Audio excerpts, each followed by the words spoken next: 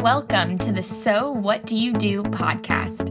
When someone tells you what they do for work, do you ever secretly think, okay, but what do you actually do? Then you, my friend, are in the right place. We interview everyday professionals from all positions in all industries. So sit back, relax, and learn where you too can thrive in a 9-to-5.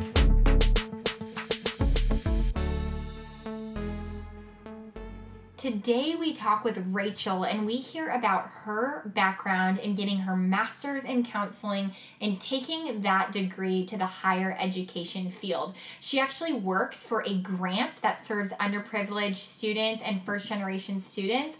Our conversation really touches all different areas of what she does. We learn about what she actually does every day, her role as an instructor at the university, but also working with these students one-on-one. If you are someone who loves helping people and really just wants to help people in your career, this is absolutely the episode for you. So without any further ado, let's talk to Rachel. I'm so excited for y'all to meet her. So Rachel, please introduce yourself and tell us, what do you do? Hi, yes.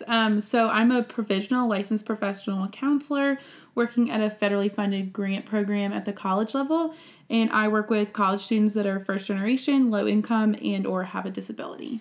Wow. Okay, so you are working towards your license. We're going to talk a little bit about that later, but essentially you are in this world of counseling at the higher education level, specifically working with first gen. And who else? What are the other categories under that as well? Yeah, so first generation, we define that as students who their parents have not graduated from a 4-year institution. Okay. So that encompasses a lot more students than most people think of. We also work with students that come from a low-income background, which typically means that they qualify for a Pell Grant. And then we also work with students that are registered at our university's disability services. Okay, got it. So that's kind of the umbrella of students that you work with. We're going to talk about what working with them means, of course, but before we get there, because I know you and I know your background, but I want my listeners to understand just the different steps that you've taken to get here. So tell us about where you went to school, undergrad, what did you study, and then if you went and got your master's, where and what did you study? Yeah, so I went to Georgia Tech in Atlanta. I have my undergrad in psychology, so kind of broke with tradition and got a liberal arts degree from an engineering school. Gotta love to be different. Of course. And then I went and got my master's in mental health counseling. I had done some kind of exploration in undergrad, trying to figure out, I knew I wanted to help people, but that's a very large area to go into. And so I decided counseling was kind of my thing. And then after graduating with my master's, I relocated and kind of found this wonderful world of higher ed and the joys that come along with it. Okay, so you obviously live in Baton Rouge here in the same place as me. We both went to Georgia Tech, but took very different paths. Like you said, you got a liberal arts degree, psychology, which I was a business student. I also did not go the engineering route, so we both, were the black sheep, which served us well. But so you said, okay, I want to help people, and what does that mean? A little bit of self-discovery led you to counseling, which I'm sure many of my listeners are probably, raising their hand saying, yes, I want to help people. That sounds cool. I want to learn more about what she does. And I love that you kind of say, well, then I found this world of higher ed, because it is different, which is why I wanted to talk to you and kind of get your perspective on, yes, it's counseling, and yes, you have a degree in mental health counseling, but it's different than what you think about going to, private practice or, a slew of other things. And so absolutely. Again, before we get into what that actually means, and we will sit there for a second, what about coming to higher ed was attractive to you? What about it got you excited coming from your master's program to what you're doing now? Yeah, so if you had asked me my first year of my grad program, which my grad program was 60 credit hours, 2 years, so it was a great, short kind of stint in grad school, which I loved. If you had asked me my first year, I would have told you I wanted to do private practice and I wanted to work with kids. So nothing what I'm doing right now. And I had that experience in my internship, and it was a great learning experience. But I realized that it just really wasn't for me. Right. And so I started applying in a new city, which is always an interesting thing to do, and started getting a feel for the different opportunities.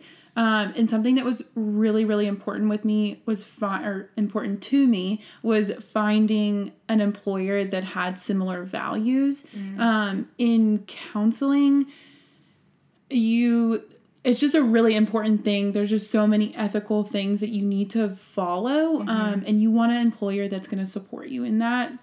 And so I knew that a university really understands that. Right. And the different jobs I was applying to at the college level just kind of brought the ethical and the value side that I was really looking for.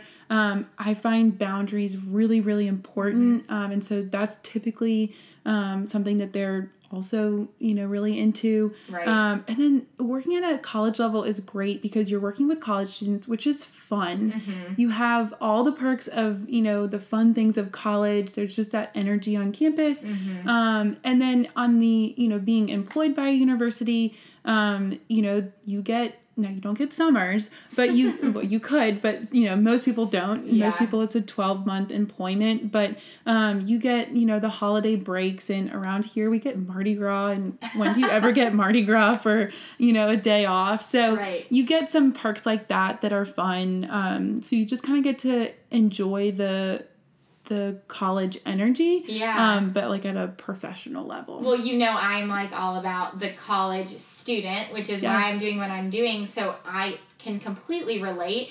And I'm sure for you, like you said, I want to go back to what you said about when I started my master's degree, or even after that first year, you thought you wanted to be in private practice, working with kids. You had the experience and just decided that was not for you. And that is okay. That is so normal. That is probably more common than not to think you want to do something, be in a graduate program, and then kind of take a step back and realize that, yes, you can still move forward in the program, but maybe the outcome is going to look a little different. So I love hearing stories that pivot and turn, because that's so many of our stories. And I will say that, like, even though I was getting a master's in mental health counseling, you would think, okay, you're getting a master's, you're going to know everything about the field. Haha, right? That's a joke. Yeah. But I had no idea that you could take my degree and go into higher ed. Even like when I was walking across the stage at graduation, I had no idea. Right. And so when you graduate, you think you know what's out there. And then really when you start that job exploration and applying and all that, you realize that there are areas that you can go into that no one ever really talked about. So, just definitely keeping that open and keeping your mind open, that there's lots of different opportunities. And that's such a good point. And that's true regardless of what you do. And that could be a whole nother podcast, a whole nother conversation. Absolutely. But I'm so glad you mentioned that, because no one tells you that. First of all, people tell you that, but it's not super helpful, because you're like, well, great, I just got this degree, but I don't know what to do with it, and I think I want to use it, but I don't know how. So I'm so glad that you're kind of opening up this door for us a little bit to say, this is what I do, and this is what that means, right? So perfect transition into our second section of the podcast, which is, what do you actually do? And so what I would love is if you could just walk us through your everyday, or whatever is most comfortable for you, to kind of explain what it is you do if you're telling your best friend after work one day. Yeah, okay, so just to preface this, I wear a lot of different hats, and that's honestly why I love my job. So of course I wear like my counselor advisor hat, and so I daily am meeting with students, college students, who are working towards graduating. And so we talk about everything from their degree audit, so like the nitty gritty of what classes they need to graduate, all the way through, we talk about jobs, we talk about major changes, we talk about, their current classes and how to be successful in those classes. And then of course we also talk about, they're not just a student, they're, a sibling and a friend and a boyfriend. And so we talk about their personal life as well. So we kind of get to talk about the whole student, which I think is really effective when you're trying to support a student through college. Wow, So I get to be kind of the academic side. And then I also wear an instructor hat. So I teach a 2-credit-hour course, a student success course. We kind of focus on what y'all would fourth would call life skills. Right. We talk a lot about just these skills that they need to master in college that are going to be beneficial when they graduate, study skills, things like that. Right. And so I kind of balance the two. So a regular day, I start off 8 a.m. checking my email, and depending on the day, that could be a lot, or there aren't many days that there are just a few, but there's some good days like that. Right. But answering emails, following up with kind of the programming side of our grant, and then just kind of being a support for students wherever they kind of need that. And then of course throughout a normal semester, I teach 3 times a week. And depending on the semester, that's normally in person. So yeah.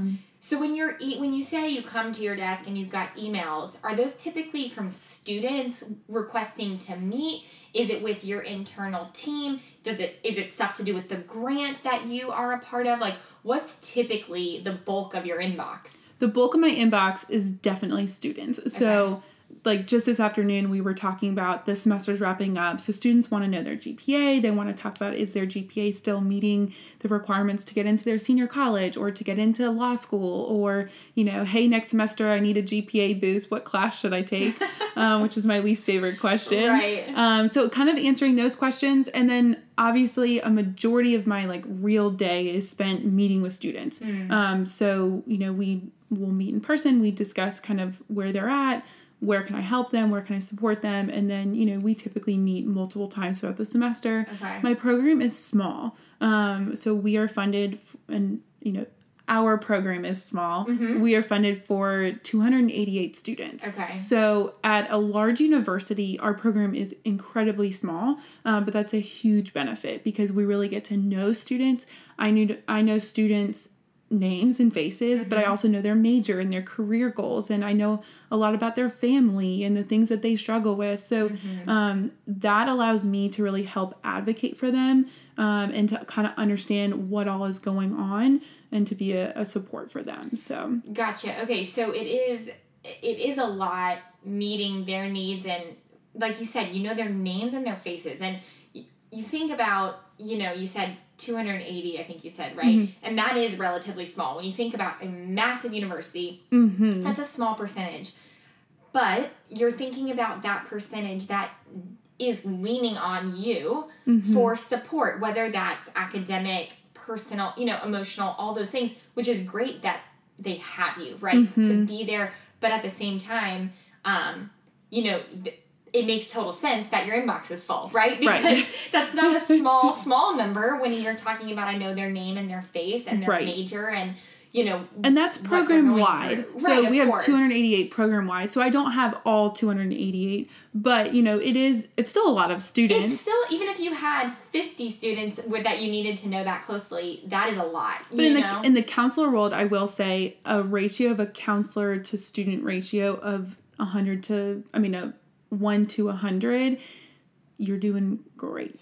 Okay. Great. Okay. Yeah. Especially in the academic world. Sure. Because if you think about schools, even K through 12, you would be doing really good. You would be doing one good. Counselor to 100. Yeah. Okay. Right. Exactly.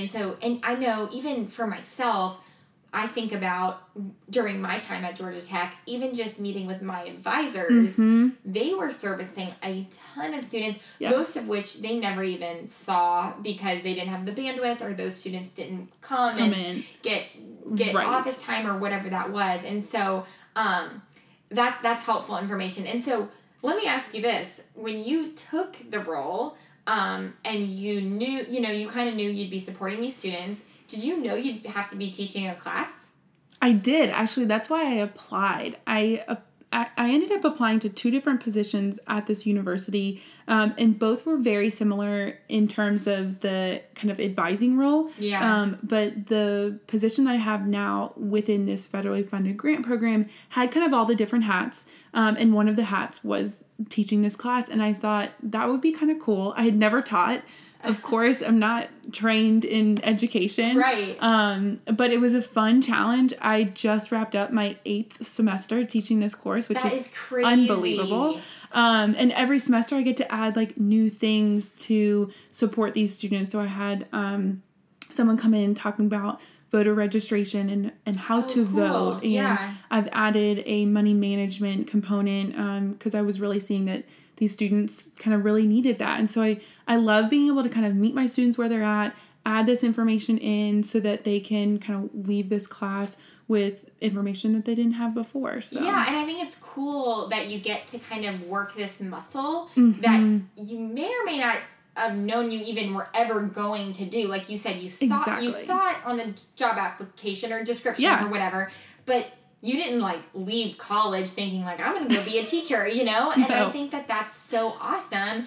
And I also think that's something that's really unique, to the job that you're doing. Mm-hmm. But I also think there's something to be said about getting a counseling degree and really being able to do with it what you want and finding places that you can like double down in and get the experience. Because we all, myself included, I think about counseling and I think one thing. Yeah. I don't think about anything else. Think about else. that couch. You think about that couch, that beloved couch that they ask you to lay down on, and it's just, and that is great. That's a great occupation. 100%. That's a great choice, but that's not everything.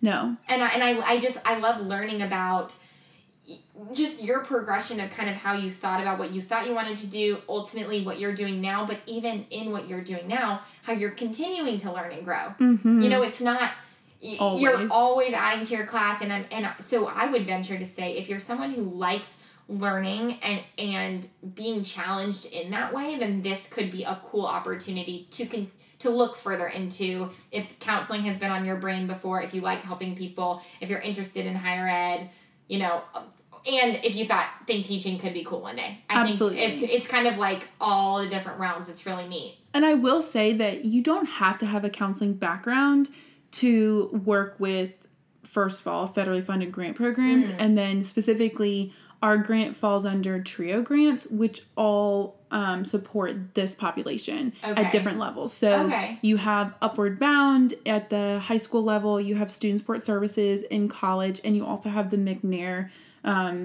research scholars in college. And there's also additional grants that are under the TRIO umbrella, so it gets a little more complicated than that. Sure. But if you have a passion, if you're hearing this and you have a passion for kind of the population that we're talking about, this is a population that really isn't discussed very much in this like kind of college world. Mm-hmm. And it's all about supporting students from high school all the way through essentially grad school to get get the degree that they're interested in, whether that's undergrad or going on to graduate school. So there's a lot of different positions that you don't have to be a counselor, don't have to have a master's degree in counseling to go into. So I would definitely, recommend looking into those. And I can even link those programs in the show notes. And so like Rachel's saying, if that's interesting to you, but you're not 100% on getting that master's degree or going into counseling, I think that's a great option because like you said, a lot of people and a lot of students, and I was actually one of those students when I was in college, I thought it would be so fun to work for a university. Just because the energy, it's the same reason I work with college students now. I just think it's so fun. Yes. And so if that's you, but you really specifically want to help people and you feel, called to this specific population of students, that's such a cool niche to like look into at least and see what opportunities exist. Absolutely. Okay, awesome. Well, perfect. Well, this is a beautiful transition. I'm not even having to try over here into how do I get there. So, Rachel, if you were a young person listening to this episode thinking I either want her job or I want a job similar to hers or I want to help people in a similar way that she does, in 5, 10, even 15 years, what would you say should be the best next step for them? Yeah, so I think this could be twofold. I think if you're like, wow, that's really interesting that she's a counselor. I want to learn more about the counseling side, and we didn't touch too much into that. But I would suggest what I did was I sat down with counselors in different fields of counseling, because there's all different types of counselors.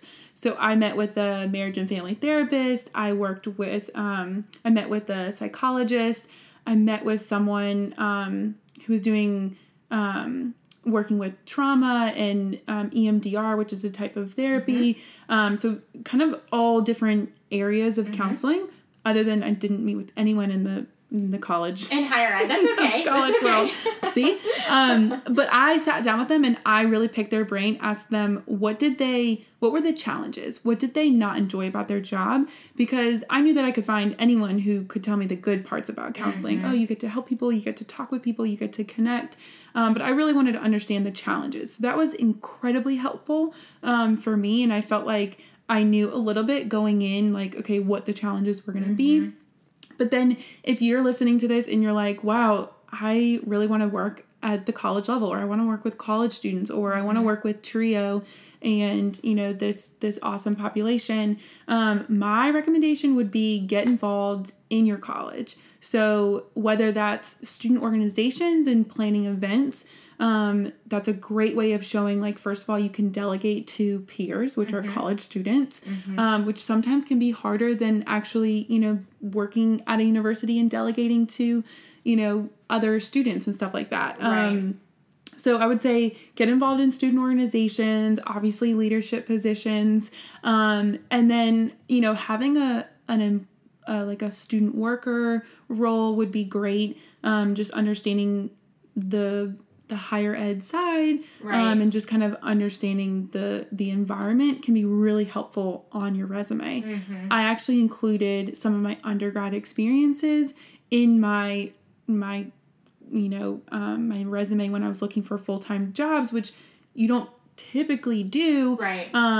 But that's what, after grad school, that's really what has helped me get my foot in the door in the university setting, because I had that experience in college and also through grad school. And I think, that we talked about this a little bit offline before we even started talking, and you said something I thought was really interesting, which is a lot of students that know they want to go into higher ed, they get those experiences, whether they're working in student affairs or, the new they're success an RA centers, or they're an RA.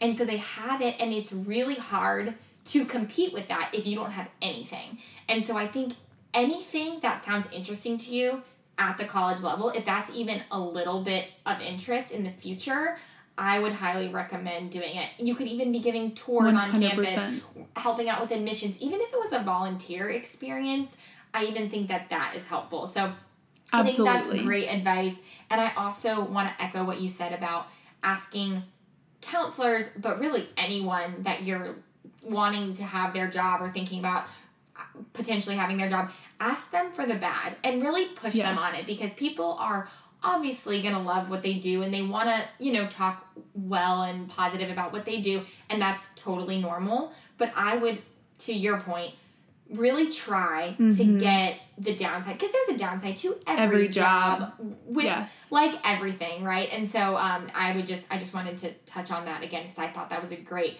piece of advice. I will also link Rachel's LinkedIn if anyone wants to send her a message and say thanks for being on the podcast. And if you have any follow-up questions for her, I know she would be happy to hear from you and chat with you. Absolutely. So that leads us into our final section of the podcast, which is a rapid fire. So I just have a couple questions and you have to answer within 5 seconds or less. All right, I'm ready. Okay, let's go.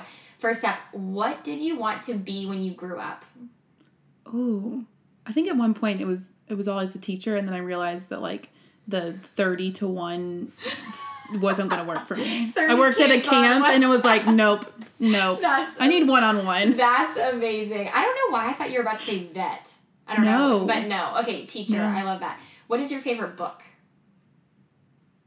Oh, gosh. This stumps a lot of people. I'm so bad at like recalling titles. Sure. But I will say what I'm reading right now is just like a fun novel called The Oxford Year. Okay. And I studied abroad in Oxford. Oh, and so awesome. I am just like reminiscing. Oh gosh. Okay, so The Oxford Year. That's really filling my bucket right now. That's perfect. I love that. Okay, next question. Who is your favorite speaker? Ooh. Brene Brown is awesome. Mm-hmm. I show one of her videos on empathy every single semester. She's amazing. And I think she just breaks it down really well. She does. She's very succinct but powerful. Yes. She's great. I love her. Okay, what is the office accessory that you cannot live without? I would say, water.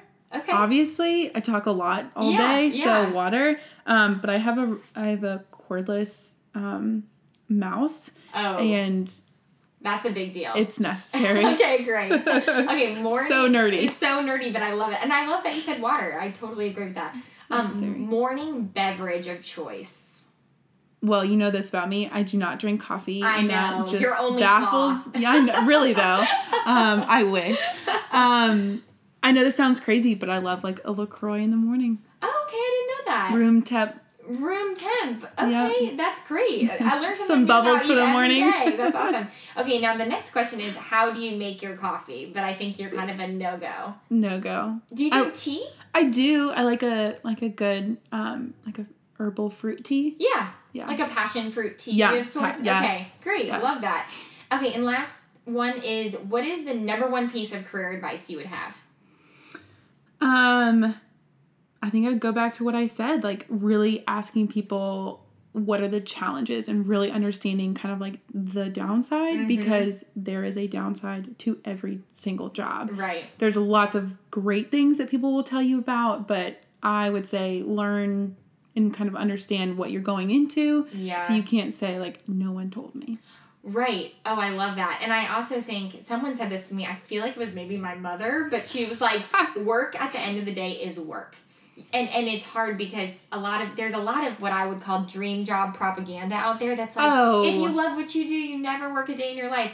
Listen, I want all of you to love your job, but at the end of the day, don't think something is wrong if you feel like you're working, because it is work. And you want to wake up every day and not dread going to work. And I will say, I do not dread going to work. Exactly. And I am so thankful for that. Right. But I will tell you, like, there are days and there are things that are challenges. Right. And that just makes the good days even better. It's just like school, though, in my opinion. And that's kind of what I would relate it to my students. There are days that are so fun and you would relive over and over. And there are days that are hard. And you've got midterms and you've got finals. So it's hard, you know? And so, anyway, not that anyone's asking for my career advice, but it goes along with that. It's like, just, you want to reveal what could be hard to see if that's something that you could handle. Absolutely. Yeah, absolutely. I love that. Well, perfect. Well, like I mentioned, I'm going to link up some of the resources that Rachel has mentioned. I'm going to link her LinkedIn in the show notes. We're so grateful that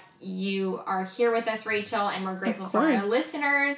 And that is all we have for you. Thank you for being a part of the So What Do You Do fam, and we'll see you next week. Thanks for listening. If you loved this episode and are inspired by this 9-to-5er, let us know. Subscribe and leave us a 5-star review. Screenshot this episode and tag us on social at sowhatdoyoudo.podcast. We would love to hear what professionals and industries you want to hear from next. Want more career guidance, discovery, and inspiration? Be sure to visit our website, goforthllc.com, and browse our career downloads and courses, get our weekly emails, find us on YouTube, and get inspired to go forth.